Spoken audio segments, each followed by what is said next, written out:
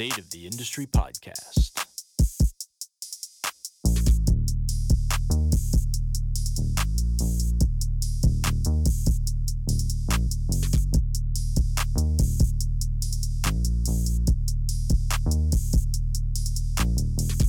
And here we go.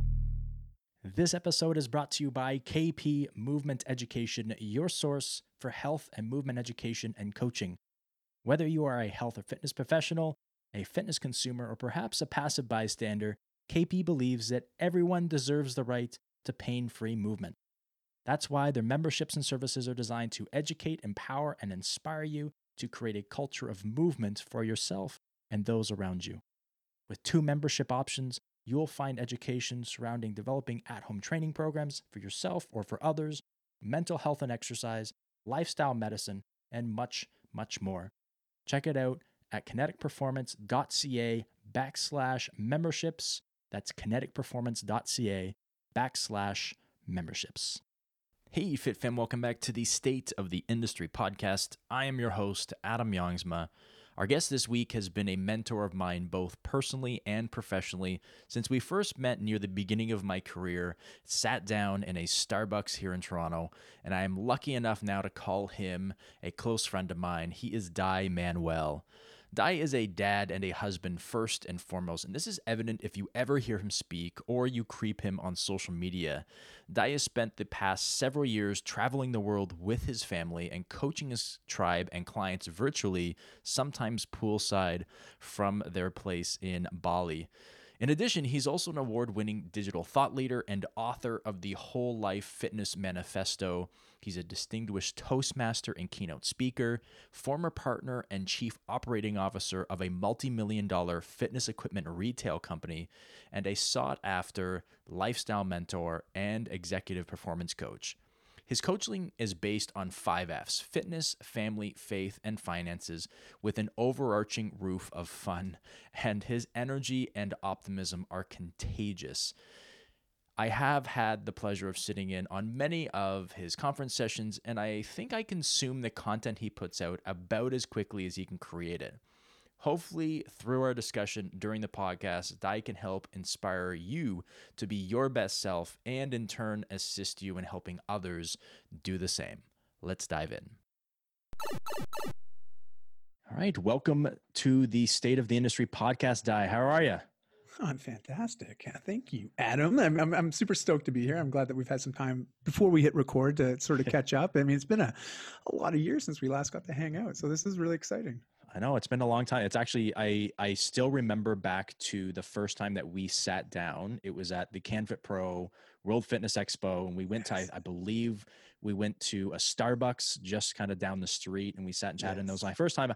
And at that time, and this is going to sound bad, I didn't actually know who you were. I was just told that from CanFit Pro that I had to speak with you. And from that discussion, just the kindness of, kind of what you said, because you actually are a huge mentor of mine throughout the years. Like, we've had a lot of conversations about business, actually even just pre this call, about business, about structuring. And so like, I'm hugely thankful for that opportunity when I was actually pushed to speak with you, and that we've been able to maintain this over several years, and hanging out, going for dinners in Vancouver a couple of times. And so, I just wanted to thank you for coming on and taking some time to share some of your expertise. Well, I really appreciate that, Adam. And, it's been, it's fun to reconnect because I'm finally back in North America. So we're on somewhat of a similar time zone, which is nice, makes things a little bit easier. But also, more importantly, I'm just honored to be a guest on your show because, to be quite honest, it is full circle, and it's just neat to also see how your platform has grown and developed, both organically, but also just with a whole pile of hard work and focus. And so I just want to commend you and what you're doing for the industry as a whole. It's especially now during these times. I mean, it's needed even more so. We need strong leaders that are willing to shine a light and lead, and show us where the little potholes are so we can, overstep those or step to the side to avoid them. And so I see the content you're creating is really doing a lot for people like myself in this industry that, well, you can't have a short supply of knowledge, right? Like Yeah. we all need a little bit more help. And Yeah. so it's really cool to see you creating content that's really helping a lot of people. Yeah, I appreciate that. Yeah, Yeah, because it's that's been, awesome. yeah, as you said, a lot of hard work, a lot of hours. And I Yes. think Yeah. oftentimes people don't maybe recognize the amount of time and the amount of effort that Mm, goes in. They just see the finished product, right? So right. even with the Right. stuff that you put together, because I know I've been to a few of your conference sessions Mm-hmm. out in the Vancouver CanFit Pro. I think was the first time I ever sat in on one Yes. of your marketing or social media conference sessions. And yeah, just the amount of work that you've put in. I know I've sat in on a few of the free webinars that you've done. Yeah. Yeah. And just, man, the amount of notes that I have from that from that session alone, and that was a Yeah. free session, so I could only I know. yeah, so Drink yeah, from the lots of fire work. hose, right? Oh Like my gosh. it's a Yeah. Yeah. yeah, I Yeah. laugh at that too, man. It's sometimes when I get excited, I forget that I've been doing this for 14 years. Yeah. Well, I've been in the fitness space for now my 25 years, Yeah. 25th year of making money in the fitness and wellness space, but really in the marketing side of things, 14 years of content generation, and I forget about how much you just gain just by doing, Yeah. right? Just by going through the process Yeah. and making a lot of mistakes along the way. Yeah. So Oh yeah. you gotta. Anyways, yeah. Thanks for that little trip down memory lane. Yeah. And I'm a little bit, I think I'm a little bit hard-headed with that. I'm a like I'll watch YouTube or I'll go to a conference session, but I Yeah. won't necessarily ask for help all that often. It'll be a Mm, trial and error thing, which actually takes a right. lot more time. And that's Sure. my stubbornness. It takes a Mm, lot more time to do the things. And oftentimes you get frustrated and then you kind of throw it around like to the wayside and then you start with something else. yeah. And so that's actually kind of where I want to take this entire conversation is Cool. pulling a little bit of your expertise in many areas from social media marketing Mm, to talking about automation of pretty much everything that you do from emails to websites to even mm, monetization of memberships and those types of mhm, things. And then just about the tribe, like you talk about mm, tribe all the time. Like you are the yeah. first person who I ever heard that from is creating a tribe. Mm, And so, yeah, I just want to I want to get into all of that because then we can help save other PTs or other yes. content creators from making the same mistakes that I make constantly still because I'm also I'm a difficult learner when it comes to that apparently. So uh, so that kind of brings me to kind of the first question that I have for you is Yeah. for people who don't maybe necessarily know what you do, can you Mm, just walk us through kind of one, your path through the industry so far, so the past 25 sure. years to kind of 14 years ago when you started doing a lot more marketing, Yeah. and kind of what you actually do, because you have like when I look on Instagram at Mhm. your profile and it goes through all the things that you do, I'm like, all right, that like that's a lot of things that I really Mm, want to know more about. right. So can you just kind of walk through that process and what you Sure. do? Yeah. Well, it's gosh, it's an interesting question, isn't it? I always laugh at that, well, only because being someone that's been working as an entrepreneur for so long, uh, we often get asked that question. What do you Mm-hmm. do? And I've always struggled to answer it succinctly. The only reason being is I tend to find that I have a lot of things that I'm very passionate about. Yeah. And I always feel that if I give an answer, will that limit my potential? Will it limit the stuff I can do? Right? Yeah. Because it's like as soon as you say it, well, now you got to own it and you got to walk into that and Yeah. live that, and now people are going to expect you to continue to just do that. And That so almost it's becomes the defining feature, right? well, that's just Yeah. right, right, right. It becomes this like a cornerstone, right? It Yeah. becomes this part of how we define who we are, and it just seems like such a big question. And so I'm going to try to be as succinct as possible with this response. But I didn't naturally come to fitness or the industry as a whole naturally. Uh, Only because from the age of 9 to 14, I was classified as morbidly obese. Like I was a really Mm-hmm. big kid, and I got there all on my own volition. Like I'm not going to point fingers. I'm not going to give any excuses, but I just overate, and a lot of, very nutrition poor foods, high in calorie. And I played a lot of video games, watched a lot of movies, and I was the cliche, but back then, I'm 43 now. So if you go back in the day of how many years ago this was, when I was 14, 15 at my largest, childhood and obesity weren't really two words that would typically be associated to each other. Not like today, we recognize it's a global issue, right? Yeah. And it's one of the things that I speak on quite often, but it's also a big motivator for why I do what I do. Is I see the state of unhealth globally. And I think we're all hyper aware of this, especially right now with the pandemic, and because it's just tip of the tongue. It's everywhere right now. We're talking about health in different capacities, and what happens when we lose it, or we lose the ability to maintain it. And I made some changes. It took about 20 months, but almost before my 18th birthday, I had just stepped into this new way of living my life. I was active every day, just moving my body with purpose. I was fueling myself to thrive rather simply feeding myself to survive, looking for those instant gratification moments of eating ice cream or eating those things that create that little bit of a dopamine hit where I get, oh, that felt good. And then, 10 minutes later, like, oh, I want some more, I just had to put an end to that cycle. And going through that process, and this is really what got me into the wellness industry and the fitness industry, was going through this personal change myself. There was people there that supported me, that coached me, that mentored me. There was the library was a big piece, and my kids laugh. I'm like, yeah, I'm older than Google. And, I went to the library, I got books out on nutrition and on fitness. And I remember reading those. I remember reading Arnold Schwarzenegger's Encyclopedia of Bodybuilding, right? Like some of the old Weider principles and some of their old books and magazines. And,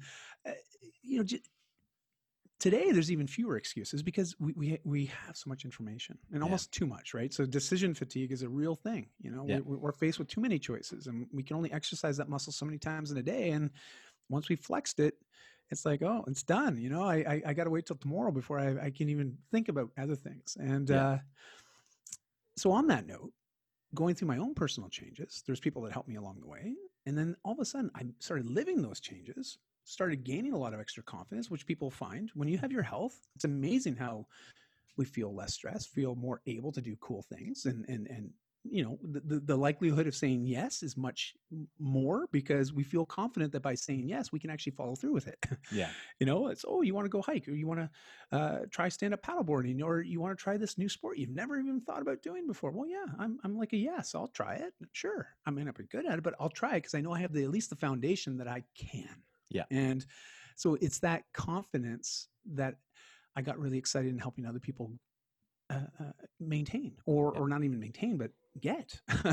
And people started asking me for help, like even friends of my parents, people that were more than twice my age saying, "Gosh, my gosh, you can you help me? I want to make some changes." And this was my first taste of coaching, of mentorship, of other people, like supporting others in these types of transformations. And I got really excited because for once in my life, people were taking me seriously and actually listening to what I had to say, which was that was a new thing. Yeah. I never had that experience before. And I was like, wow, they really care about what I say. They're going to do this stuff and I can help create a positive result for them. Wow. Imagine if I could do this every day. And hence that got me into fitness, eventually becoming a personal trainer and a coach, and got into rock climbing and belaying and helping people with that. And then got into kickboxing and spin classes and, just, what happens. People get the bug and they're like, this is going to be part of my life. I'm going to do whatever I can to stay here. Yeah.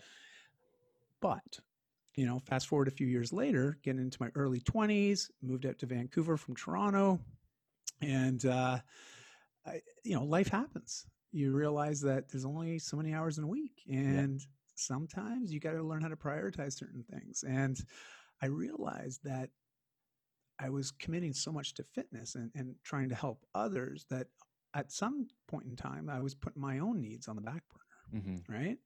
And I think there's probably people listening to this like, oh yeah, I know what you mean. It's like, yeah. I'll go work on that. And then I'll work on me. And then, that me part never seems to get to the front burner, just stays on that back burner. And I eventually found myself, I went in to buy a heavy bag because I was into kickboxing and boxing. And so I wanted a heavy bag for home, and went into a local Vancouver company and befriended the manager there who was selling the fitness equipment and said, "Hey, have you ever thought about doing something like this?" And I was like, "Well, no. What does that mean?" And it was commissioned, commissioned sales environment. I'd never worked in that kind of a thing before. Yeah. And, it's kind of exciting, Adam, because you're like, the more people I help, the more people I can help find a fitness equipment solution to help change their lives, the more people that I can help do that, you're going to pay me more? And they're like, "Oh, yeah." I'm like, well, I want to impact as many people as I can. Let's go. And I excelled very, very quickly at that. I realized that I had this ability to serve people in that capacity very, very well. Yeah. And I started to be remunerated very, very well for that. And so I found that most of my time now, I went away from personal training, especially the one-on-one side of things, even the coaching, running classes, all that stuff started to just say no to that, because I started looking at my time. Where was the better use of my time? Professional time. So the time that I generate income with. And I didn't want to add more hours, because at the same time, I was just getting into a serious relationship, starting to have kids a couple years later, so time was the one asset I realized I only had so much of. Yeah. And I couldn't get any more of it. Like once it was gone, it was gone. And I was like, okay, well, how am I going to invest future time? And so I went all in on this sales side of things and excelled very quickly. And a few years later, had an opportunity to split off and start a separate new company in the same industry, but separate from the national chain. And I could be a co-founder and help build that as a founder, as an owner, as someone that's going to be in a very senior role and help scale. And I was like, okay, I'm all in. Let's do this. And that was literally 17 years of my adult life and working in that capacity, selling fitness equipment commercially in retail environments. We had 8 retail stores, a couple B2B enterprises, manufacturing overseas, warranty companies, delivery companies, service companies. Like it was a lot of work, but I learned a lot, and it was amazing until it wasn't. And so just a little over 5 years ago, got to a point, I was like, you know what, kind of wanting to change. Because if I go back, like I said, 14 years ago, I had a bit of a split where I was building our commercial brand, our company's brand. And so for people like yourself, Adam, you yourself are a brand. Yeah. You yourself as an individual have certain beliefs and operating systems within and value systems that help you dictate how you invest your time and your energies, and it guides you. But you also have a corporate professional brand. And sometimes these two align and sometimes they don't, right? And I realized very quickly after going down the path of learning as much as I could from a guy by the name of Gary Vaynerchuk, or Gary V, who I know you know who he is, and people that are listening, it's like, if you don't know who he is, look him up. Very prolific marketer, and he really owns the space. As soon as you search him once, he'll follow you everywhere because of the retargeting campaigns. And maybe we'll talk about that a little bit later. But I read his first printing of a book called Crush It, and it changed my perspective on marketing. It changed my perspective on where I felt the world was going.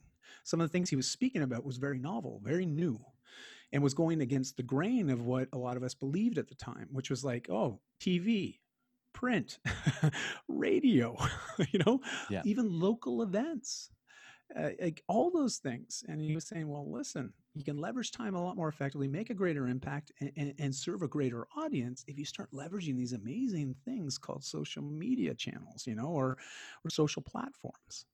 And so I really got excited about that and started to dive into that. And I realized I needed to start developing my own personal brand alongside of the corporate brand that we were building, because my personal opinions didn't always line up with the corporate opinions. And so there was this bit of a split. And during that time of building my personal brand, within a few years, it outgrew our corporate brand. I had greater impact because, we were only branding our retail locations, which had a geographical location. You could only serve so many people. So it was hyper targeted, where my personal brand, I didn't have any more boundaries. Yeah. And I think this is what a lot of trainers have been experiencing. Some have sort of tripped and fallen into this or felt forced into it, but you started to focus more efforts online and online marketing and building online systems to now serve clients. You realize that, oh, I can have a client in London, England, or I can have one in Bali, Indonesia, or I can have one in Brisbane, Australia. You're no longer dealing with all the extra objections of working with people cross borders, because that's how the world operates now. Yeah. It's pretty cool. The limiting factor is always us, right? It's never what we're actually trying to do, but it's the limiting factors that we put on ourselves. And so, yeah, I made some changes, and my wife was very encouraging and really the one helping me feel confident that we were on the right path, believing that we can do this together and we can go off. And so Christy helped edit my book, The Whole Life Fitness Manifesto, which released about 5 years ago. At the same time, I was just stepped away from my career. A month later, she stepped away from hers. We pulled the kids out of school a few months after that, gave away all of our stuff, packed up an SUV, whatever we couldn't fit, we said bye to, and we started traveling. And, we didn't really have a lot of savings. We had invested a lot of that in other things and other vehicles. And, but I had enough coming in from what I was doing online, which was working with various brands, doing speaking engagements, as well as coaching clients online. I had enough coming in from that if we downsized our lifestyle, right, which I actually feel we upstyled our lifestyle, only from the standpoint we became less focused on things and more focused on experiences. Yeah. And relationships and community and connection. Those became our currency of choice. And in doing so, we realized we actually didn't need as much cash coming in to sustain that. And this is a very positive experience for us, because before that point, it was really easy to say, well, I got 2 kids, I got a home, we got 2 vehicles. Like we have all this stuff and all these responsibilities. There's no way I can leave my career right now because it's a very comfortable income. Yeah. I know it really well. I could do this in the next 20 or 30 years. And I know we'd be absolutely fine. We'll have a great life, but do I want to do it the next 20 or 30 years? Is that really what I want? Yep. And that was the scariest part, was actually coming to that realization that it wasn't what I wanted anymore. And I think a lot of people feel this, if you feel stuck in a career, you keep doing it, but it's like, I just don't see any other out. Even if I switch industries right now, I'm starting at the bottom again. Oh my goodness. And I've worked so hard to get to this certain level, to reach this certain status within an industry. It can be very, very scary to think about leaving that. And trust me, I had a lot of fear, a lot of doubts, a lot of concerns. But and this is how I'll end this piece, is it got to a point where I was more afraid of the idea of continuing doing what I was doing. Yeah. And then being in a position 20 years later and reflecting back, my wife and I sitting there saying, hey, remember that 20 years ago we thought about going off and chasing our dream of being a full-time family and traveling the world? Like, sheesh, remember that? Yeah. Geez, I really wish we did that. I was more afraid of that conversation than I was afraid of the conversation of saying, forget it. Let's both quit our jobs. Let's do this thing. Let's try it. Yeah. That I was less afraid of that, because really at the end of the day, and Tim Ferriss talks about this in his TED Talk, he talks about fear setting, this idea of trying to rationalize fear. And the best way to do that is really start asking yourself, well, what is the worst thing that could happen? And Christy and I both agreed, the worst thing that could happen is we run out of money and we got to go move in with one of our parents and find jobs and just rebuild. That's the worst. I'm like, we're both very employable. I think that's okay. We can handle that, And so away we went, and we haven't looked back since. So it's that's sort of been the journey. And now what do? Well, I support others both on their personal development, but also on professional development. And I support them through coaching, through mentorship, even at times going into their businesses with them and helping them restructure and create the systems and the operations, because that is my background, as well as the marketing. And, once you get all those pieces working for you, it's amazing how it creates the space to focus on the things that you really love. Yeah. And I think that's what we're all striving for. We want to do more of the things that we love, less of the things that we don't. And in a way, be able to continue on that path of chasing the vision, right? Yeah. Whatever the vision is we have for our lives, I think we always need a vision. We always need a direction that we're going. But it's a lot more empowering to feel that we're actively going a direction because we chose to. Yeah. Not because we have to. And, Yeah. it's like, I get to do this. I get to celebrate this. My wife reminds me of this all the time. She is a perpetual optimistic kind of person. And, to the point that, and she's probably within earshot, she can probably hear this, but at times it can be a bit overwhelming because it's like, I just want to have a pity party. I don't want to, like, just let me enjoy my bitchiness right now. And, Yeah. but she'll be very quick to just shift that perspective so quickly. And we all need that kind of a cheerleader in our lives. Yeah. So that's sort of what I do. And I still do a lot of speaking, a little bit less. I had a number of talks like yourself, Adam. I had events canceled this year or rescheduled for next year, but a number of them also pivoted to online. So I've been in the last few weeks, I've done 2 keynotes, but they were all virtual, like very different, but it's the world we live in. You got to be able to be flexible and willing to adapt when you need to. So, yeah, that's it, man. I'm like I said, I'm a dad of 2 beautiful teenage girls. They're 15 and 17. I've been dating my wife for 20 years. And those, when you look at my Instagram, are the very first 2 things I list because quite frankly, those are the most important titles in my life, So, yeah, that's it. I mean, that's basically a 9-minute preamble of how I got to where I am right now. Obviously we can get into the weeds a bit, but that's sort of the 10,000 foot view. Yeah. And I love that because that was actually when I first went on your Instagram way back when we first met, actually maybe even before we met, because I was wanting to do some pre-research before I actually talked to you. That was the first actually thing that caught my eye. And I always love that saying, like dating my wife, right? Yes. I just love that because like my wife and I are the same way. Now we haven't been married for 20 years. It's only been just over a year, but we think in the exact same way of like, of constantly, like, don't get in this rut of this is life now. It's like the life is dating and dating is still a thing. And, making sure that you have time for just you and your wife, that you have time with each child individually and then as a group as well, I think is a really big thing for either current parents or aspiring parents to really understand that the family started when you got married. You're growing the family with kids, and like I think that concept is very important because each of those relationships constantly needs to be nurtured, or else the same thing will happen that could happen with your business or your clients, and like they just start to feel, oh, this is just routine now. It's nothing new. It's boring. It's like I made a few notes while you were talking because there was a lot in that, I guess it ended up being 10-minute preamble of what you do and how you do it. There was a lot in there that I kind of wanted to tease out, but the first is just kind of, I guess, 3 big points. So I had a conversation with Perry Nicholson, who I believe you're familiar with, Stop Chasing Pain. He's the guy who came up with that company, and he's just he is I like right in line with you, just a really good human being, right? Like just a phenomenal person as a whole. And he is so generous with his time, much like you are. And he's constantly just wanting to help people however he can.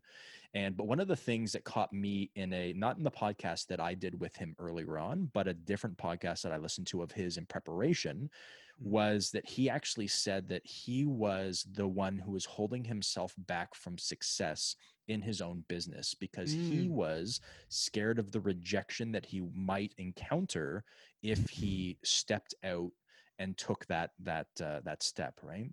Yes. And I think what you said was the same kind of thing, right?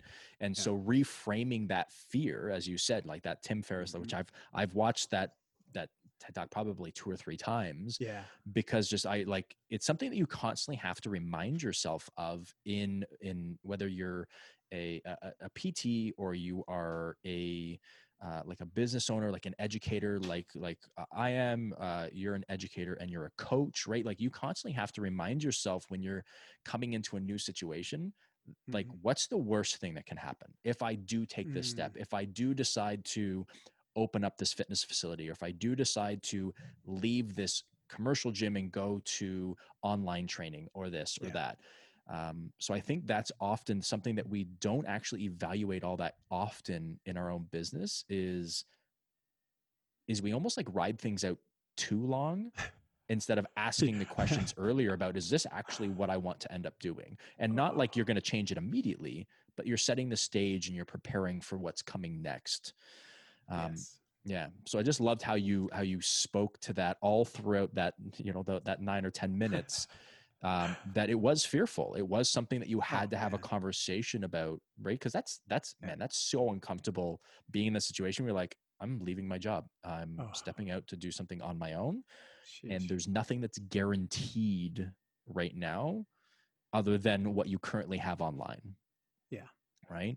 Because I think that was one of the questions, like the big turning point between you going from, the co-founder of a fitness company that was selling equipment to just leaving everything and going online. Because like you had a place in Bali that you were in for a long time, and you still have that place, though you're here in Canada now.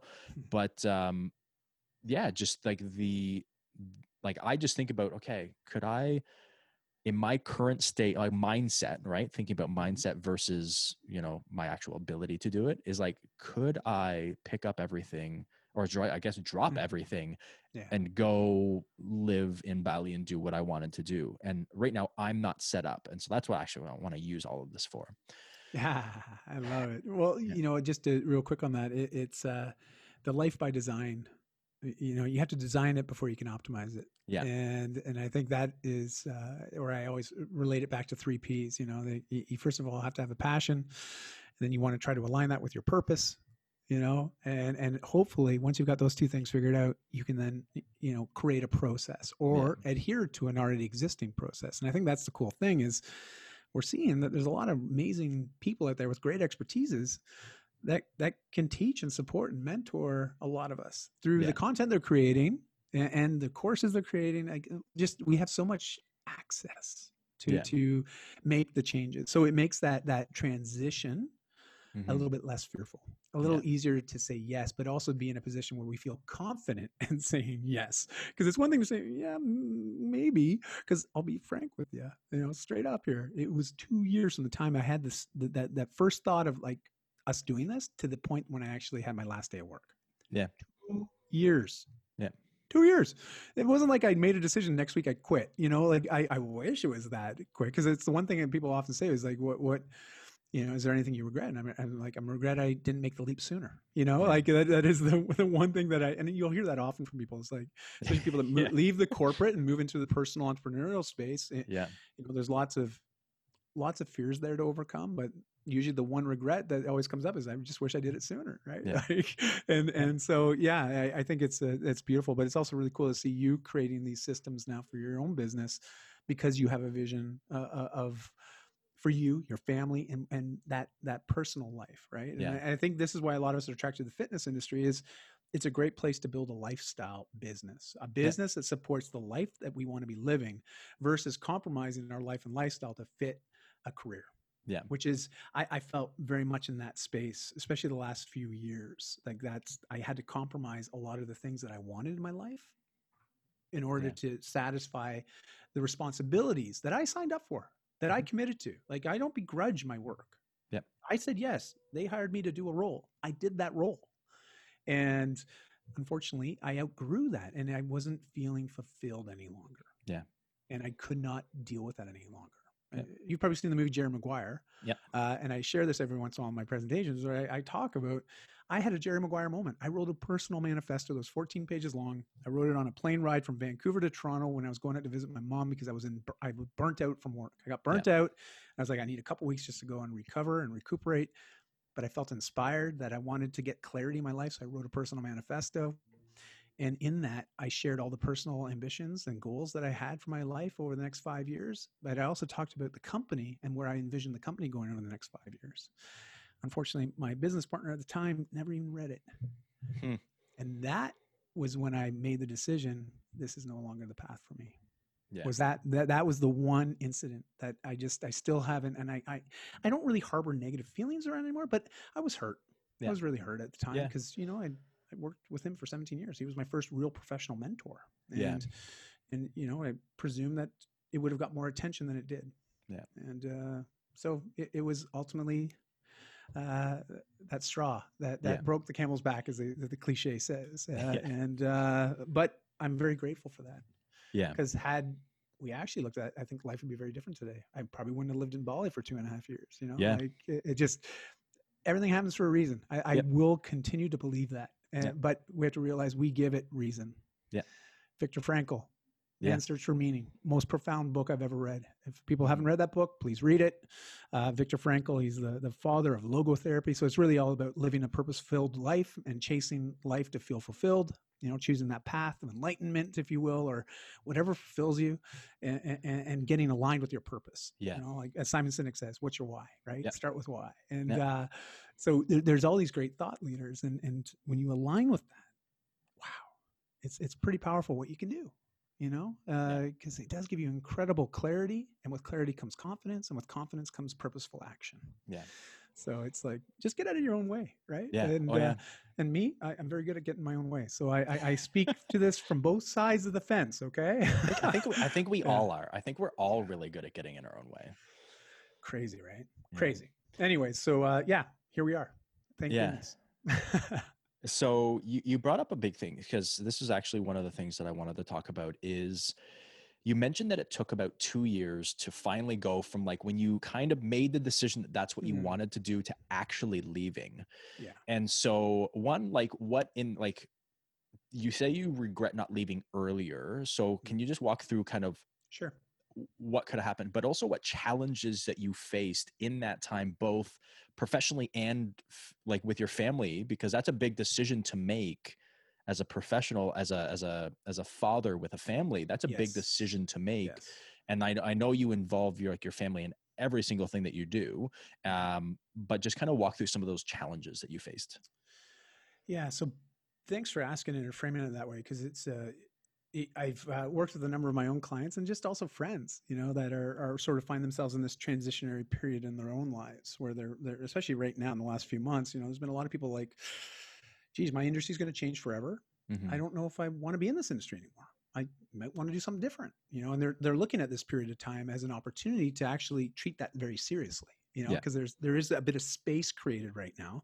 As much as there is stress and anxiety along with it, there is also just space to actually, if we give ourselves time to sit and reflect and actually ask some tough questions, there's opportunity to find clarity, and at least some direction on next steps. And for myself, I mean, the biggest challenge is I was in a senior role. I was a shareholder and minor shareholder. I wasn't like the majority shareholder. I was more of the workhorse, and my partner was the finance guy, right? He was the money guy. And he was also 20 years my senior. So he had all that extra years of income generation and business development and just wisdom, right? So we were in very different situations in life. His kids were at the point just going off to university. My kids are just, getting into grade school. So very different stages of life.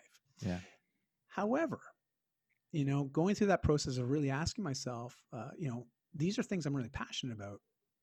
Could I actually potentially earn an income doing some of these things? Like speaking, I remember, a lot of people, they speak at Canfit Pro in our industry, or at least they want to, because it's a wonderful venue. It's a great audience. It's a community of like-minded individuals. So I remember aspiring to that initially and doing some free talks initially. And then eventually, once they see the value and they have a program where they remunerate speakers. Yeah. Like, wow, this is kind of cool. I can actually make a little bit of money and get some travel covered, and wow, this could be a regular thing. This is kind of cool. And I know this, Adam. This is like your life. So you speak all over the world, man. But there's a great deal of satisfaction from that, and you can actually earn a really good income from that. But I didn't want that to be my only income. I wanted to do other things. I wanted to speak more. I wanted to work with charities. I wanted to have a little bit more freedom of time, so I wasn't working the traditional 9 to 5 or 9 to 6 or also the weekends or the holidays, like we worked in retail. You don't close in retail, there's retail spaces, and when the doors aren't open, we're not paying rent, but we're getting charged rent. So your mentality in retail is very different. And so for many years, I didn't take Christmas holidays. I just didn't, because that's when we made hay. Anybody in the fitness space knows come January 1st, there's a lot of people very motivated to make some lifestyle changes. Maybe short-term motivation, but yes, short-term, yes. But we know there's industry trends, and so you have to be on deck to do your best within those peak periods. And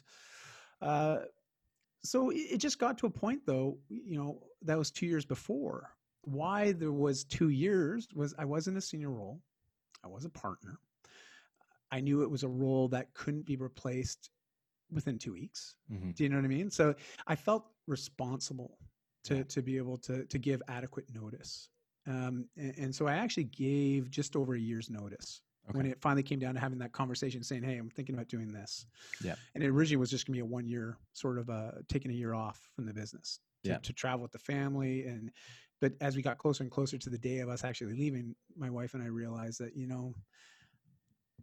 it's not going to be a year. It's not going to be 2 years. It's not going to be 10 years. It's like, I don't envision me ever going back to this. Yeah, and then that was the introspection though, that really had to happen. Yeah. Like I had to get absolutely certain that this was really what I wanted. Yeah. I think a lot of us have ideas of something that we want. We see somebody's post on Instagram and like, oh, that sounds really cool. I'd really love to be able to do that too. It's more than just that. Yeah. And I mean, I love people that can just read something, just take action and make something happen. It's a very rare trait. But every once in a while you hear about those stories, right? It's just like action right away, results right away. And I'm like, wow, I wish things came that easy. I really do. Where's the button? That was easy. So yeah, would I have liked to have left earlier? Yes. But to be honest, Adam, in reflecting on this, and if I'm being perfectly transparent with you, the person I was 2 years prior, when I first having those feelings, to the person I was when I finally left, were two very different people. Yeah. Because in those 2 years, I had very focused time outside of my career that was based on building the foundation. So when I did transition away, I wasn't going to something that wasn't going to at least provide for the minimum requirements my family needed. Yeah. I needed that confidence. I needed to be sure that, I wasn't going to put my family into a bad position by making this choice. Yeah. And what was very useful, and this is what I encourage people to do, is get really clear on what you want versus what you need. Mm-hmm. So I do recognize that some people are in positions where they're careered, salaried position with amazing benefits, maybe even an amazing pension. Mm-hmm. Stepping away from something like that would be a lot more challenging, I believe, than what I stepped away from. And I like to acknowledge that, because there's a lot of other things that you've built there. And to just walk away from that, that is a very big piece. I know a number of people in the online space, and some of them still have government jobs, and they're like, I'll never leave it. It's just, it is the comfort and the confidence that they want for their family, even though they hate what they're doing. Yeah. They've told me, I hate it.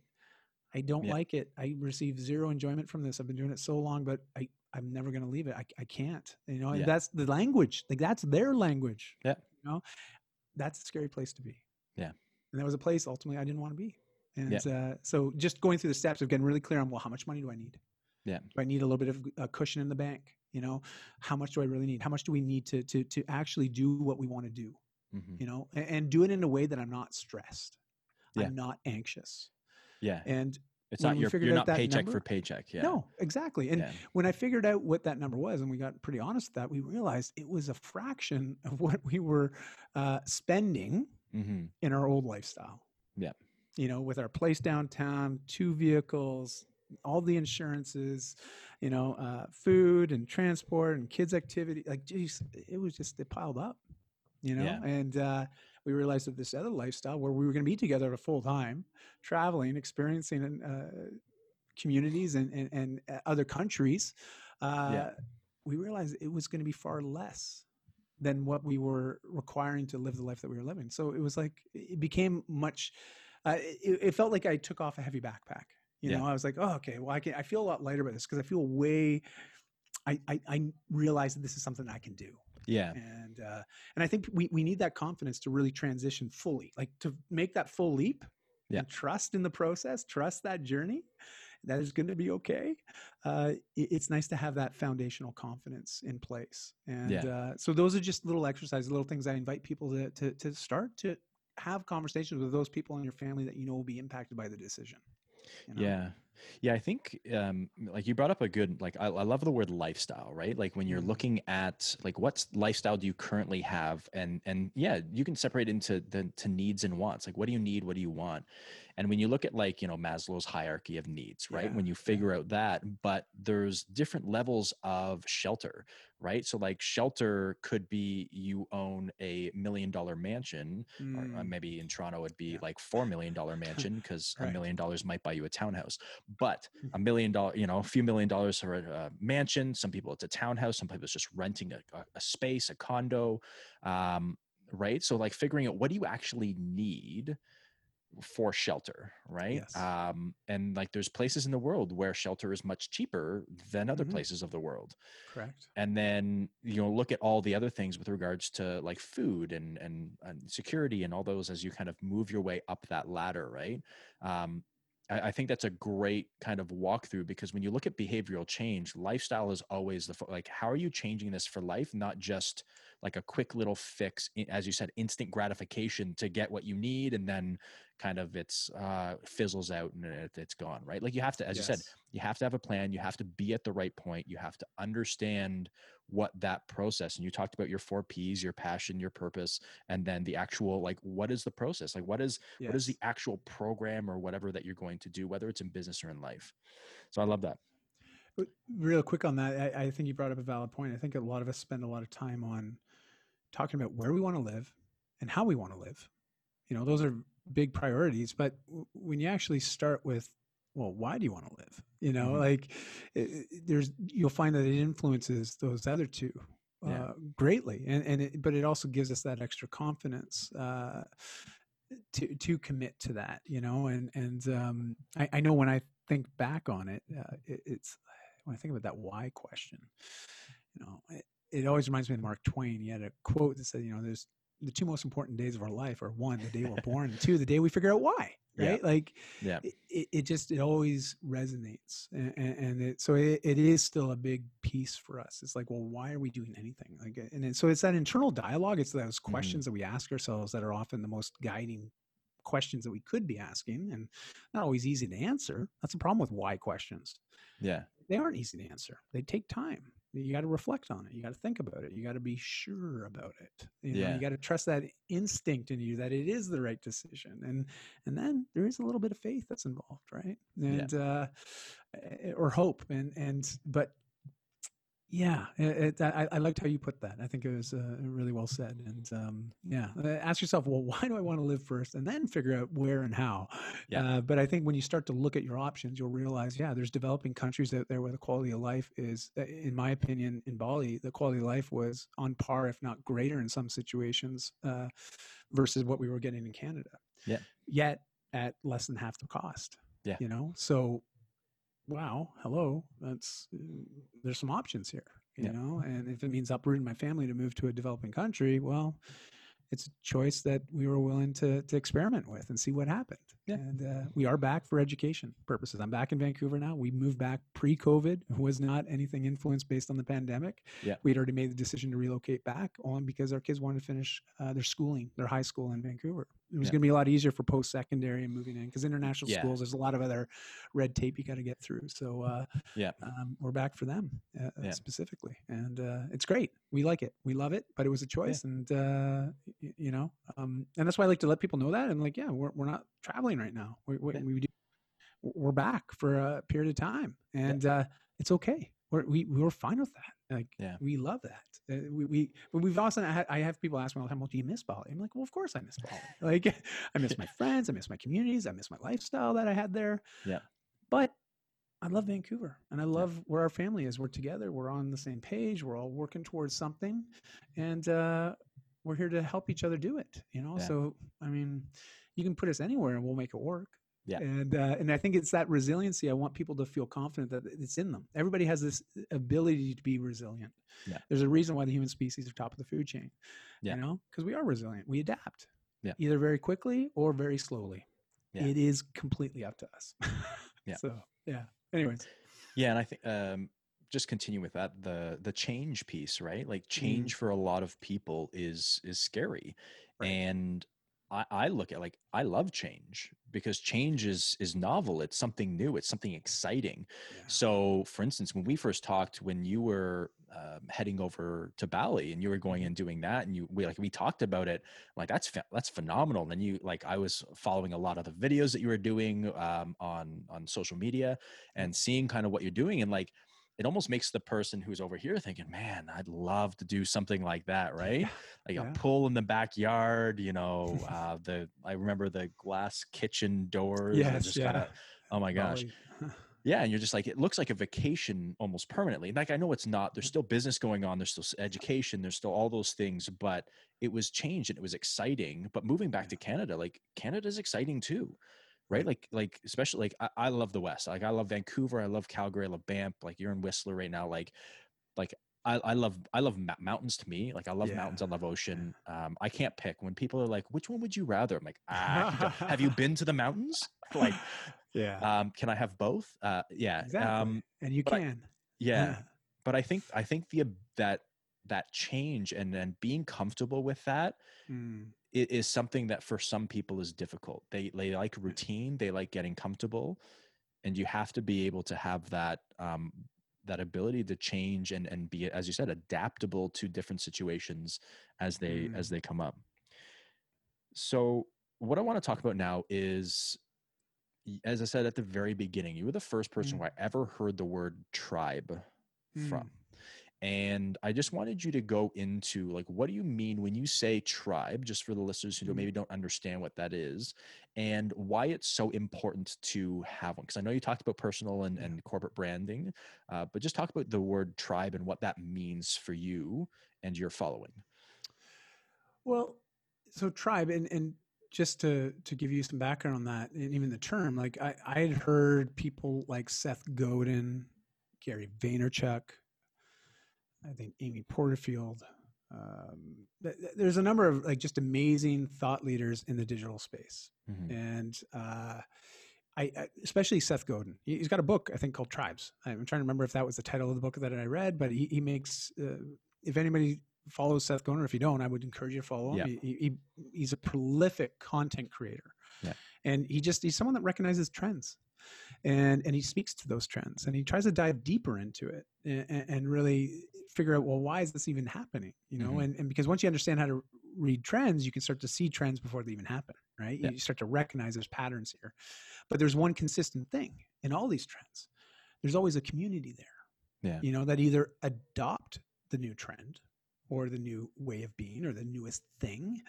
There's a community around that. There's a tribe of people. And when you think tribe and community, they are very similar. But when you think about tribe, there's an older history to tribe, right? I mean, you go back before technology became a thing, it was all based on these tight communities.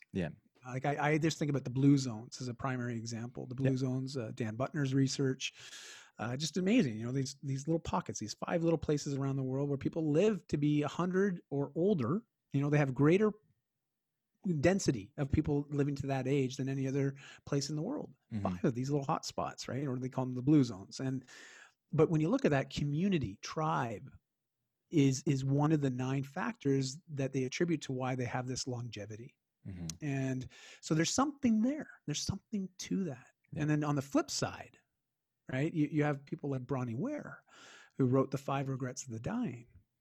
And one of the top 5 regrets that she found in the people that she asked, she was someone that would care to tend to people. She was a end of life practitioner. She would support people during those final periods of life. Just basically people waiting to pass on, and she would have these conversations, and there was 5 recurring regrets. Like almost every single person she talked to, is there any regrets, any things that you wish that you did? And almost every single person, same 5. One of them was, I wish I'd stayed in touch with those that I care about. With those that were closest to me. I wish I kept in touch with my friends, my family. Again, that alludes to this relationship piece, this community piece, this tribal piece. And what happens when we don't have it? We miss it.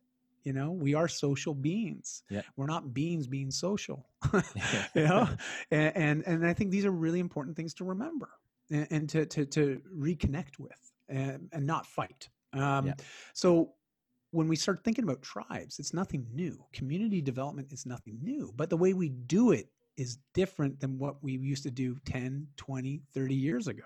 Mm-hmm. You know, I look at Toastmasters as a prime example of how a tribe of people that are looking to be better leaders and better communicators pivoted so quickly when they could no longer be in person with their events. They went to Zoom.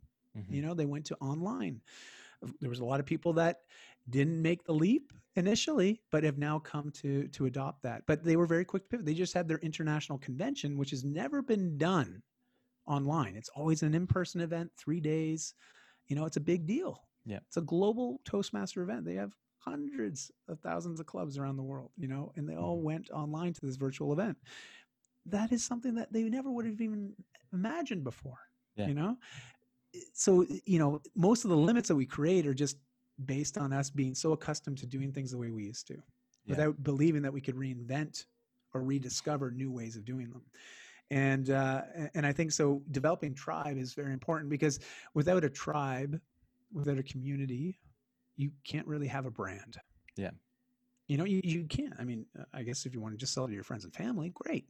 There's already an existing relationship there. But if you want to go beyond that, you got to connect with people on a much deeper level. Yeah. You know, and there's usually common interests. And what are those common interests? Maybe it's a common journey. You know, like I look at the fitness industry, it's really easy to see how we've commoditized ourselves. You know, like everyone's selling. I saw a lot of trainers go very quickly to their Facebook as soon as the gyms closed or as soon as they couldn't train people in person, that they were trying to pivot very, very quickly to monetizing now their businesses online through digital means versus in person because they had to. And I saw a lot of people just spraying the internet with sales messages. Right. And I mean, we're in a pandemic. Do you think people want to be sold personal training right now? Like it's interesting, but there was a fear response there guiding that decision, right? Yeah. It's like, oh my goodness, my income's gone to zero overnight. What the hell am I going to do? Mm-hmm. And I'm just going to blast my social media because I got some connections and offer up some services. But the connection's not there. The story's not there. The reasoning behind the ask is not there. And usually it's because the know, like, and trust has not been developed deep enough. Yeah. And so in developing community, even leveraging like a private Facebook group, a private WhatsApp feed or a messenger feed with certain individuals that are expressed, hey, I have this same challenge and I want to work towards a solution to allow me to feel this way. Because it usually always comes down to what's in it for me, right? There's a connection there. When you're part of a community, why are you a part of that community? There's a motivation for you to be a part of it. Yeah. What is that motivation? And you'll probably find that if you ask everybody else in that community, they probably have a similar motivation. Mm-hmm. There's a similar itch that they want to itch, and that's why they're there. And it could be a certain type of support, but at the end of the day, there's a result that's being created, right? You being there. You know, I mean, why do I join Toastmasters 11 years ago? Because I wanted to be a better communicator. Yeah. I want to be a more effective leader. And I knew that being able to speak in front of a group, whether it's 5 people or 500 people, I needed to work that skill. Yeah. I needed to develop that. I needed a community to support me through that process. And there it was. There was a Toastmasters tribe that I could align with. Mm-hmm. And they've helped me. It's been instrumental. I would not be here having this conversation with you had I not made that commitment 11 years ago to step foot into my first Toastmasters meeting. Yeah. I guarantee it. I wouldn't be on this call with you. I just wouldn't be, because I wouldn't have gone down the path that I did that has led me to where I am today. Yeah.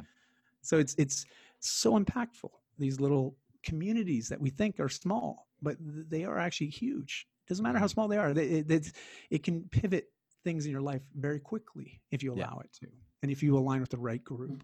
So yeah, with tribe, with community, you can call it a client base, you can call it a voting base. You know, voters are also a community that support a common outcome, right? So when you look around your life, you'll probably see there's tribes everywhere. Little pockets of communities aligned with a similar want or desire or passion or need. You know, there's lots of similarities, and it's just a matter of figuring out, well, what do you want to stand for? Yeah. You know, what is your polarizing position within the fitness industry? Yeah. Did you see that article that talked about the court? I think it's more of a fake news type thing, but they were making fun of that they've made burpees illegal. don't know if you saw that article, but they were No. talking about there's a court decision made in this little country that burpees are now illegal. You can do them on your own, but it's illegal for trainers to program it. Yeah. Illegal for people to program burpees and make you do burpees against your will. It was really funny, but it went viral. But you know, it could be a community of people that are anti-burpees, whatever. Like there's lots of fun stuff out there, right? I find them so painful. I might agree with that. So. Yeah, right. But so yeah, that's where I was going with that. And for myself, you know, I got my first taste of this many years ago when I was just starting to build my online platform. I remember my wife and I, we had this conversation one morning. I'm like, you know what? I'm going to launch an online challenge. It's going to be the 300 a day challenge. I'm going to invite people to do 100 sit-ups, 100 push-ups, and 100 squats every day for 30 days. And so it was all body weight based, no equipment required. You can do it anytime, anywhere. It doesn't really matter. And it was cumulative in the day. So it's not like you have to sit there and do 300 reps all at once. I was just like, you know, take little breaks throughout the day and just do like 5, 5, 5, you know, and do 20 sets of that throughout the day, or 10, 10, 10, and do 10 sets of that throughout. Either way, I just said, just get some basic activity in there. Yeah. I threw it out on Facebook, created an event page, invited like 50 people that I knew that I thought might be into it. Next thing you know, we had 1,400 people within 48 hours say, I'm doing this. And we encouraged people to post their photos of wherever they were doing it around the world. I had people on the Parthenon, you know, freaking over, you know, halfway across the world. Yeah. Doing push-ups on the steps, you know, or their sit-ups. Like it was wild. It was all over the place. And it was people that came together saying, listen, I want to align with a cause and share that with others. Yeah. And it was amazing to see how it aligned and everybody was supporting each other. And it was just having fun with it. And it involved fitness as well. And right away, I was like, wow, that was pretty cool. Yeah. I think there's something to this. I think, you know, there's more to this. And then it just sort of spun out from there. You know, I just really got obsessed with creating communities and community initiatives and bringing people that had a common goal or challenge that they wanted to solve. Yeah. Notice that, like, and I always say this, people come up with products all the time. And I'm looking at all these trainers that are trying to be like, lose weight. I'm like, lose weight. It's a benefit that anybody's going to have working with any trainer. And if you're not having that benefit, then I wonder, well, what are you doing? You know, like that's a different conversation. But to just say you lose weight and make that your main thing, it's just like, that's what I'm talking about, commodity. There's no differentiation there. Yeah. There's no reason for me to align with that message than with anybody else. It's saying the same thing. Yeah. So it's finding that thing that people can align to. You know, I always say one problem, one solution. Yep. Actually, he's in Toronto. I don't know if you've talked to Yuri Elkim. I used to remember that. He's like, it's sort of that, I quote him in a lot of my presentations only because I remember the one question that he would always ask is like, what would you have to do to make it impossible for your clients not to get results? Mm-hmm. You know, and that's a great question to ask oneself. And so I say, like, when you create a product or you create a service offering, you're going to create a community of people that you're going to support in a certain way. Well, what is the one problem that you're going to have a one kick-ass solution with, you know, and you're going to get known for that solution. Yeah. And so it helped me with my marketing as well, getting very clear on what was I putting out there? What was I inviting people to say yes to? Yeah. Notice I'm not trying to sell people on anything. Trying to invite them to make a decision. And if the decision's important to them because the result's important to them, awesome. Then get out of your own way, say yes, and just start doing something about it, you know? Like, and you'll find that as you build this community, these people are already connected to other people that are similar. Yeah. You know, and I still do everything organically. Like people are like, well, what's your paid marketing strategy? I'm like, well, I don't have one. Like, I just don't. Yeah. That's why I may not grow as fast as a lot of other online marketers. But I'll tell you, when I'm okay with that. Yeah. I wasn't looking for rapid growth. I'm looking for continuous, constant, dependable growth. Yeah. And that's why I prefer the organic method. And if you do both, that's awesome. Mm-hmm. More of a hybrid, but we can talk about that later. But so that's sort of the piece on community. But Adam, I look at you and you've been building community one event at a time for years and years, to the point now that, you are very well known in the space that you serve. Yeah. And you have a community of people that have benefited from what you've taught. Yeah. And in turn, this podcast is another extension of building a community of people that have a desire to see improvement in certain areas of their life. Yeah. And professionally and personally. Yeah. So it's amazing because this is how change happens. Yeah. You know, so but look up Seth Godin and Tribes. And I think he's got some great blog articles on it, especially. So you don't, and he's done amazing podcast interviews where he Yeah. talks about this, and he has a way more eloquent and more detailed response than I do. But I'm just referring from my own perspective and what I've experienced. So please take that to heart and realize there's people out there that have a lot more knowledge on this than I do. But just start building community. That's the best thing I can recommend to anybody. Yeah. And I think for a lot of people getting in is they don't necessarily understand how, like, the steps to take to create community, right? Because as you said, some of them are like, okay, well, I'm going to be a weight loss coach, so that's going to be my thing. So then everything that you post is about, want to lose weight, here's some training, here's how you lose weight here, like, and you give a few little tips here and there. But as you said, like, there's so many people around talking about weight loss. Yes. And like, I wouldn't even be the one who'd say that I'm the expert on weight loss, because there's probably people out there who know far more about weight loss, whether having experienced it personally, having had a large amount of success with clients previously, both whether it be virtually or in person. And so I would be like, well, that's not my specialty. And really fine tuning. And this is something that I talked to Alex, who I was talking about the PTDC when I did his interview. We talked about that as like narrowing in on like, what is your target, like your target market that you want to go after.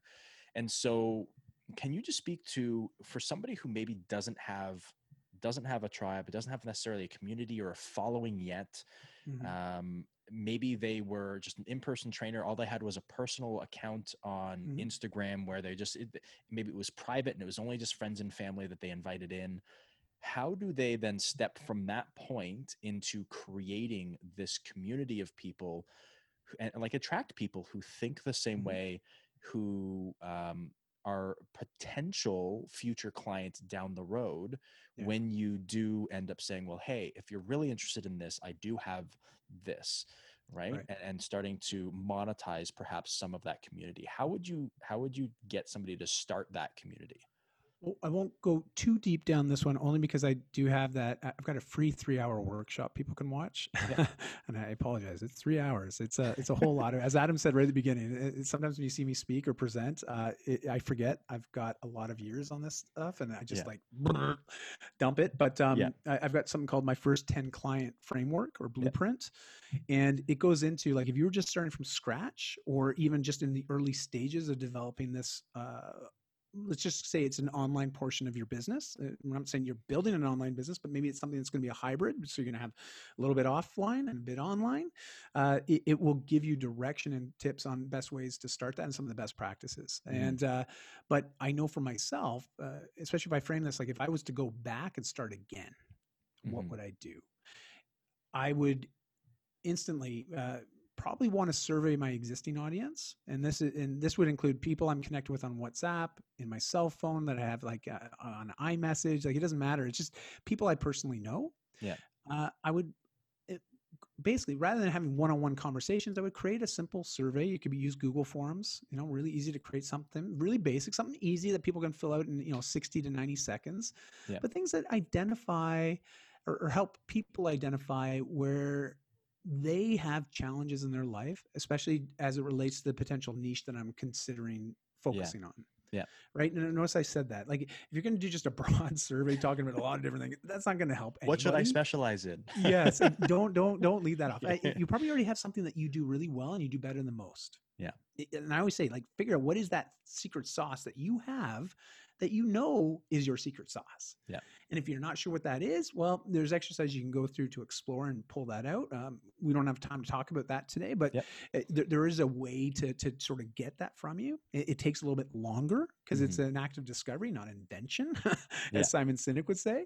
So it takes a bit of time. But if you have a general idea of what you're really good at already, well, I would craft a survey, or I call it more of an interview, an online interview, right? With individuals to find out if you're on the right path. These ideas that you have and these concepts that you have, these pains that you believe people have that they want to solve, are you actually accurate on that. Yeah. These assumptions is again validation.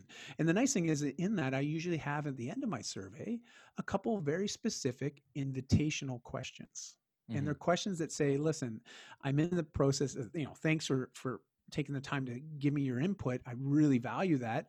And if you're open to me having a deeper conversation or asking you more questions on this, just leave your name and email here. And I'd love to reach out to ask you more questions later if I have any.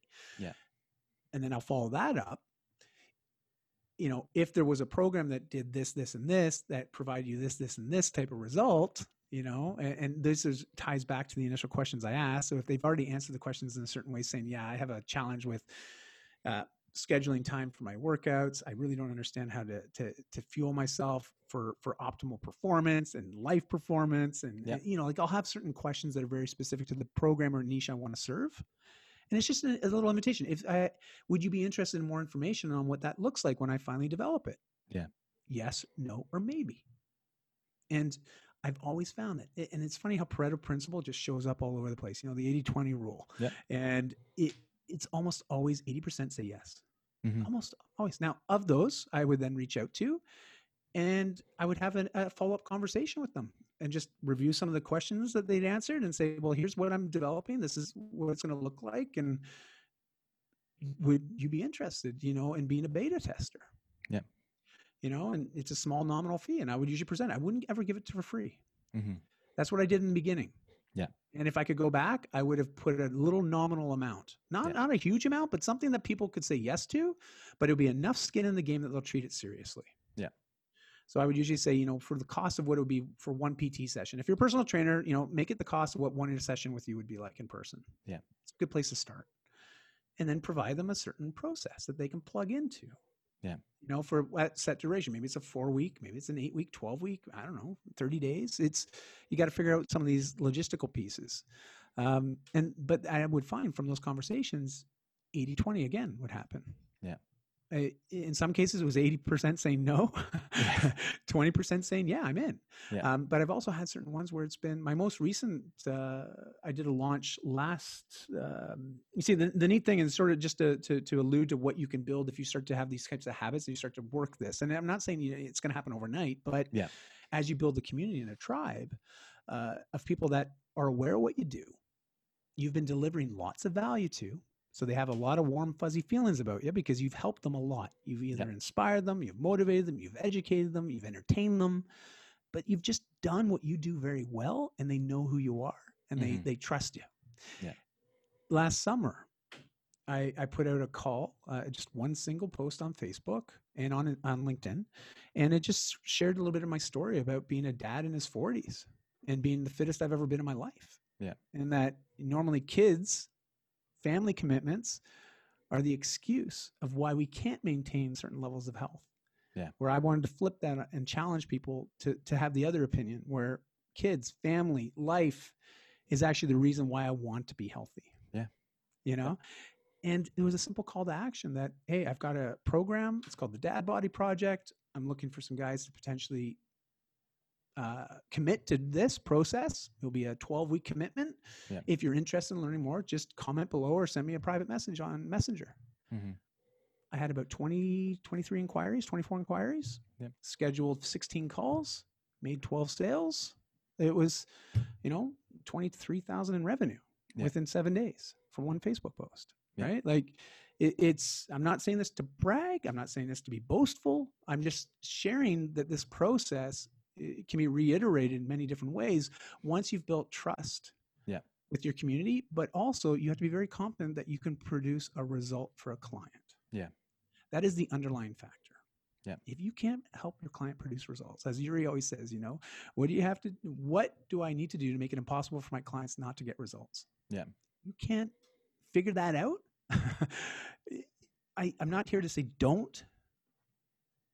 Start developing your own online programs and products and services and business. I'm not saying don't do it, but I'm saying don't rush into it. Yeah. There's some things that you're probably going to want to figure out and iron out beforehand. And that's where the survey and the questionnaire process can help you gain clarity. But I say don't waste the opportunity because there is a way to find out who is already that low-hanging fruit or the interested parties, right? Like there's people in our networks already that are probably ready to be a client of ours. Everyone has this. And I don't care how small it is or how big your audience is. I know there's people there that are probably already ready. If they already knew that there was even an invitation or an opportunity to work with you, would probably want to work with you. Yeah. They just don't know it yet. Yep. And so it's developing the messaging and the content that not only develops the knowledge of you, but it allows people to start to like you and trust you, and eventually, it sounds a little cheesy, but love you too. Like they really love what you stand for and how you show up, and that can be very powerful. It can be very influential, but it can also make it a lot easier for people to just say, "Yes, I trust you. I'm in. Help me. Thank you." And dude, there's no greater feeling than that. Yeah. So, I don't know if did that answer your question? Yeah. Yeah. That was great. Good. Yeah. Sometimes I wonder, I'm like, oh, did this actually answer the original question? What was the original question? I don't even remember. So I thought I'd better ask. No, and I like the plug too. So, because you mentioned that you have the My First 10 Clients framework. That is that 3 hour, and I've actually done that before with you. I think I was like one of the first times you ever did that. Yes, I was invited to be a part of that. And for anybody listening, if you haven't, whether you're in the fitness industry or not, whatever it is, if you want to monetize something virtually, or monetize a product, like take it and just like he walks through everything about what you can do from the start to the end, and then really gives you, like as it says, a good framework for the steps to take in order to be successful, so that you don't trip up, you don't make the same mistakes that I made when I first started, that Di made when he first started. I'm still making. It's okay. Still making. Yeah. So if you'd have a chance, definitely go and do that, or reach out to Di, and like on Instagram or Facebook, and he'll be more than happy to set you up for that. Like I said, it's a free 3-hour workshop too, so people can dive into that and have fun with it, and be ready to take a lot of notes. But I've had a number of people reach out to me that have only ever done the free workshop. I've never worked with them personally. They sent me a few questions here and there, and I love that stuff. But they just took what I taught and applied it to what they were trying to do. And I've had a number of very nice emails that have come through saying, I can't believe it. I've generated an extra $2,000 a month revenue since I've done your workshop. Yeah. And I love that. Yeah. Like it's not rocket science. Okay. This is very accessible to anybody and everybody. Yeah. But it just takes time. It just takes time. Just, like, God, I hate the cliches, but I keep throwing them down because it's what we resonate with too, right? But it is a journey, right? It's not a sprint. It's a marathon, as they say. And if you're okay with that, and you're good at pacing, and you're okay with the tempo, man, you can create whatever you want to create. Yeah. But just make sure it aligns with that passion and the purpose, because if it doesn't, it's really hard to sustain it. You're going to get back into that same situation where it's like you start dreading what you're doing. Yeah. And it's like, oh, that's the last thing you want, right? Yeah. Yeah. And I love, actually, we'll finish part one here with the quote that you keep saying about, what can I do? So asking the question, what can I do to make it impossible for you not to be successful, for you not to reach your goal? And I love that, because I use that whether I'm working with a client, whether it's virtually or in person. So I ask them, what can I do to make it impossible for you to fail? So if you've got a goal of weight loss, muscle mass gain, or if it's even more extreme towards what I'm actually really good at, which is either high level sports performance or injury rehabilitation, like what can I do to make sure it's impossible for you to fail? Yeah. Or even in class, right? Like I teach at Centennial College. So talking to the students, like, so this is the start of the semester, and this semester is going to be really weird because it's all online. But what can I do as the instructor, as your mentor throughout this course? What can I do to make it impossible for you to fail? Right. Outside of giving you all of the answers for every test and every assignment, right? Like, without being a softie, what can I do as an instructor, as an educator, to help you be successful? And I love just asking that question in every situation. Ask your wife, what can I do to make it impossible for me to fail as a husband, as a father, right? Yes. Like, asking that question, I think is a phenomenal blanket for a lot of things that a lot of people just don't want to ask. I think often because they're scared of the answer. Right. Yeah. Right. they're scared that you're going to say something that either you don't feel as though you're capable of doing, or it's going to be something that is just so extraordinary. You're like, what did I sign up for here? But I love that. So thank you for bringing that up. I always wondered where that quote came from, because I've heard it many times before and I've started to use it myself. So thanks for bringing that up. But no worries. And just again, like Yuri Elkame of Healthpreneur. If you look up Healthpreneur, you'll see him, and he's a local Toronto guy. Like, so it's another Canuck, yay! Yeah. But I also know, like, because PTDC, you talked about that, and I know him and Jonathan are quite good friends. And it's actually how I met Jonathan was at an event that Yuri hosted. Oh, okay. And that's actually where that connection actually originated many years ago. But anyway, so I do want to make sure that he gets credit for that quote. And but it's been very instrumental in my life and businesses. And I'm glad to hear that it resonates. Yeah. Awesome. Well, I want to get into a lot more about specifically about social media, about laying out kind of the process for monetization, automation, like all those types of things. Sure. But we will do that in part 2. So we'll see you later. Great. Sweet.